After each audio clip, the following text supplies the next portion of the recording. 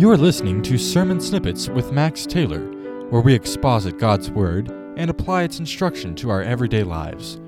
As we study God's Word, we are learning truth that corrects our thinking, meets our needs, and teaches us more about Christ.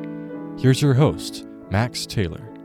As we enter Daniel chapter 7 today, we're going to back up to see some of the spiritual revelation that God was giving Daniel during previous chapters that we've already looked at. So I'll explain more on that in just a minute.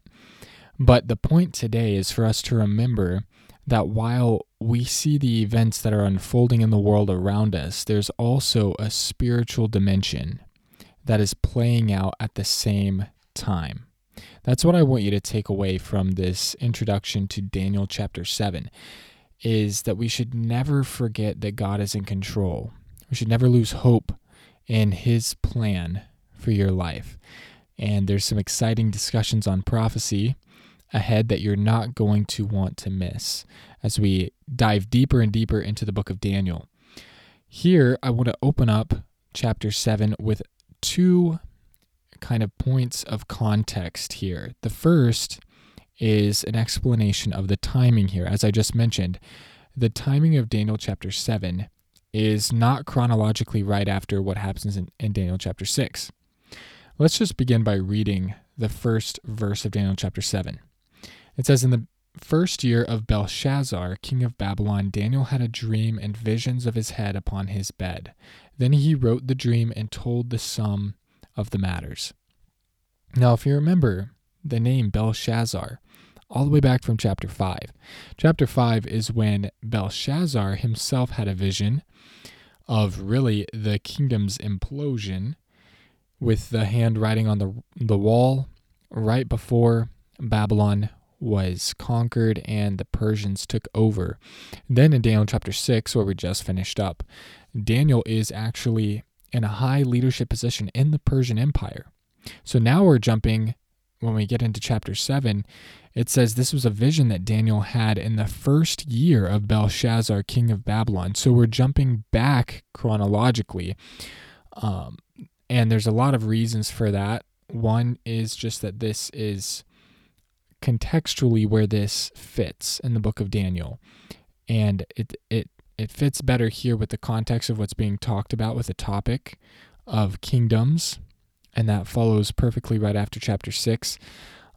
So it's not chronological. That's what we need to understand. The timing of this actually occurred before chapter 5. So if you're trying to think through the order of events in Daniel's life, you would actually place chapter 7 and chapter 8 right before Daniel chapter 5 chronologically, because that's when Belshazzar's kingdom comes to an end. The second contextual point that I want to bring up is the target audience, and it's been a while since we've talked about this. Remember that right now we're in the section of our study in the book of Daniel that is specifically instructions to the Gentiles. Now, how do we know that? Well, the book of Daniel is actually divided. It divides itself by language. So if you remember back, the beginning of Daniel, the introduction, chapter 1, is written in Hebrew in the Old Testament and Scripture here. And then chapter 2, verse 4, begins this section that is actually in Syriac. It's in Chaldee. So this is a different language. This was the trade language of the Babylonian Empire, and it was what was common back then. Really, the message here is that this is instructions to the Gentiles. It's not specifically pertaining to the Jews. Of course, it's scripture, so it's profitable for everyone. But the target audience, I would say, is to the Gentiles. So this is God's message to the Gentiles. And we saw that in chapter 4, where Nebuchadnezzar wrote in his own words his salvation testimony and how he was driven out. And as a beast, he was in the grass and the dew of the earth. And that was God's punishment for him until he recognized that there is a Lord who rules over the earth, who rules in the kingdoms of men, and that Babylon was not Nebuchadnezzar's, it was really God's. And so all along from chapter 2 to the end of chapter 7 is instructions. It's God's message to the Gentiles. So remember that key point that God is writing this not in the Hebrew language. This is in the Aramaic, Chaldee language. That was the Gentile language, the trade language of the world at that point. So God has a message to the world. That's really important for us to keep in mind as we dive into chapter 7. What does God want the world to know? God gives this prophecy, this vision to Daniel to tell the world God's message. And we're going to see this introduction to the vision. So let's start reading again in chapter 7, verse 2. It says, Daniel spake and said, I saw in my vision by night, and behold, the four winds of the heaven strove upon the great sea, and four great beasts came up from the sea, diverse one from another. So we're going to see this introduction to the four beasts. Now, Daniel doesn't tell us what these are, because we're going to get to that next week, hopefully. The explanation continues in the latter part of chapter 7. But he's going to start describing these four animals. There's a lion, a bear, a leopard, and then something he describes as a terrible, dreadful beast. So we'll read verses 4 through 8 and see these descriptions here. He says, the first beast was like a lion and had eagle's wings. I beheld till the wings thereof were plucked, and it was lifted up from the earth and made stand upon the feet as a man, and a man's heart was given to it. Verse 5, here's the second beast. And behold, another beast, a second, like to a bear. And it raised up itself on one side, and it had 3 ribs in its mouth, and between the teeth of it. And they said thus unto it, Arise, devour much flesh. After this I beheld, and lo, another, like a leopard, which had upon the back of it 4 wings of a fowl. The beast had also 4 heads, and dominion was given to it. After this I saw in the night visions, and behold, a 4th beast, dreadful and terrible, and strong exceedingly, and it had great iron teeth. It devoured and brake in pieces, and stomped the residue with the feet of it. And it was diverse from all the beasts that were before it, and it had 10 horns.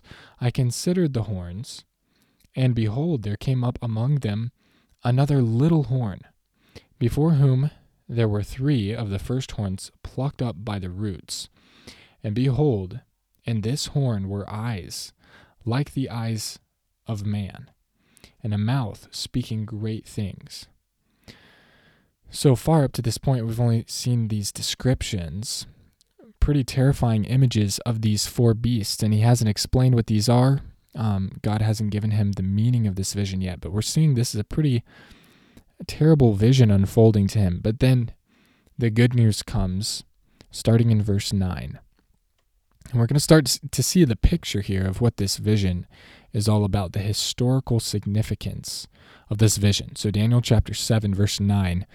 Try to stay up with me with these verses. We're covering a lot of ground, but we're going to get to the heart of the message here in these verses right here. So verse 9, Daniel says, I beheld till the thrones were cast down, and the Ancient of Days did sit, whose garment was white as snow, and the hair of his head like the pure wool. His throne was like the fiery flame, and his wheels as burning fire. A fiery stream issued and came forth from before him. Thousands ministered unto him, and 10,000 times 10,000 stood before him. The judgment was set, and the books were opened. And I beheld then, because of the voice of the great words which the horn spake, I beheld even till the beast was slain, and his body destroyed, and given to the burning flame. As concerning the rest of the beasts, they had their dominion taken away, yet their lives were prolonged for a season and time. I saw in the night visions, and behold, one like the Son of Man came with the clouds of heaven, and came to the Ancient of Days, and they brought him near before him.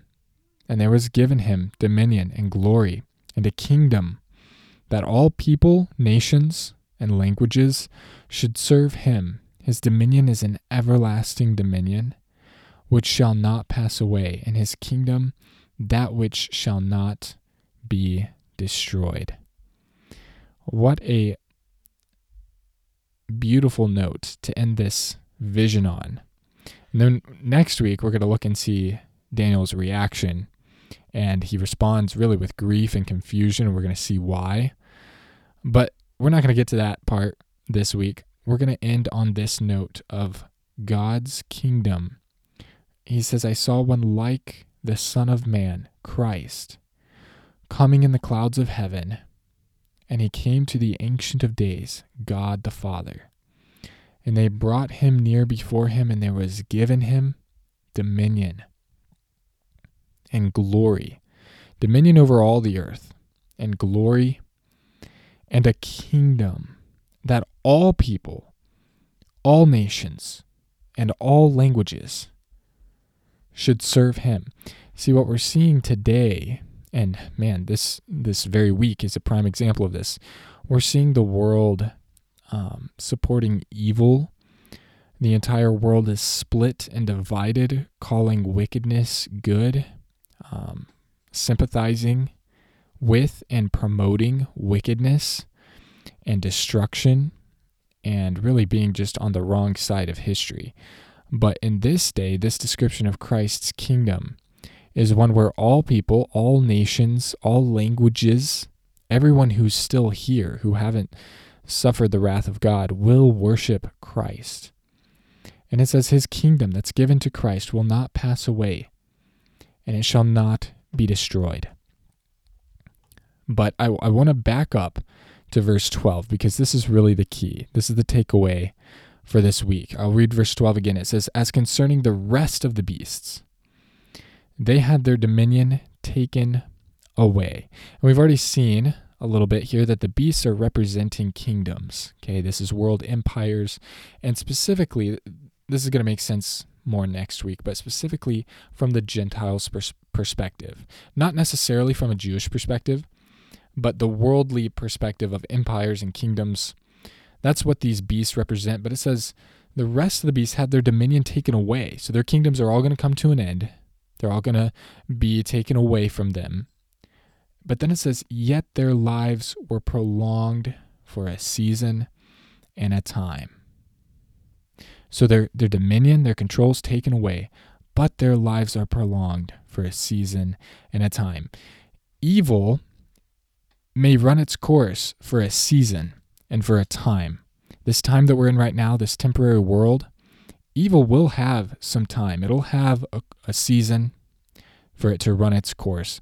But the end is destruction and burning flame, as it says in verse 11. The beast's body is destroyed and given to the burning flame. So though we see wickedness rampant in the world today, the point of Daniel chapter 7 is that God is operating in the background.